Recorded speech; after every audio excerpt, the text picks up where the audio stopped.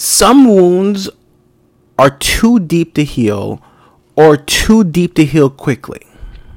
And we can agree with that. Some wounds are too deep to heal or too deep to heal quickly. And in addition to that, many memories are just simply painful. And there's no healing to be done in the first place. This saying that time heals all wounds is false. It's not real. Time heals most wounds, not all wounds.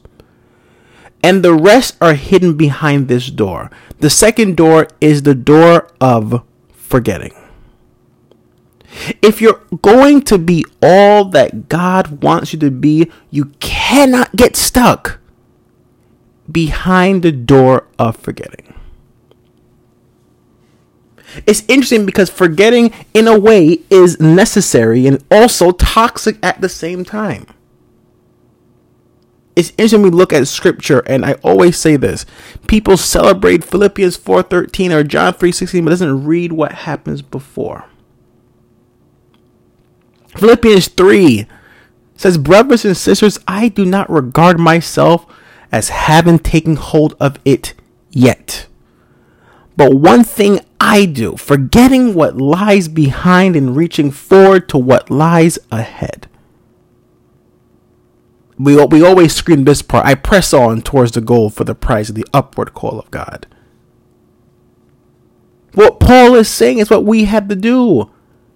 Rid yourself of the bad and hold on to the good. See, to cope with the pain in life, some of the doors were necessary, but they were not meant to be permanent. God in our lives is something that we have to realize. No matter what you're going through, God has not anointed you to cope, but to be made whole. God has not anointed you to cope with things, but to be made whole. And if you can agree and stand in agreement with me on this, God is about to heal you from the inside out. If you understand that some wounds in your life are too deep, but Paul says it very, very clearly. One thing I do, forgetting what lies behind and reaching forward to what lies ahead. Forgetting the things that you have no control over. Because the bad thing about life is that we think that bad moments are only bad moments, and that's not true. There are good things that come from bad experiences. You want an example? The crucifixion was a bad experience. So we think about what came after it. Was it really a bad experience? Yes. Jesus suffered, but he suffered with purpose.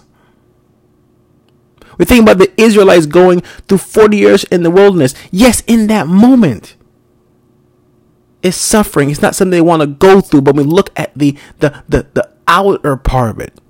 Rid yourself of the bad and hold on to the good that comes out of these moments. The door of forgetting is very, very important because if you're going to be all that God wants you to be, you can't get stuck there. You have to forget what has happened and you have to move on. You cannot live in the past.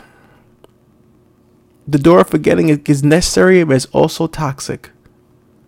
Forget what lies behind and press on towards the goal.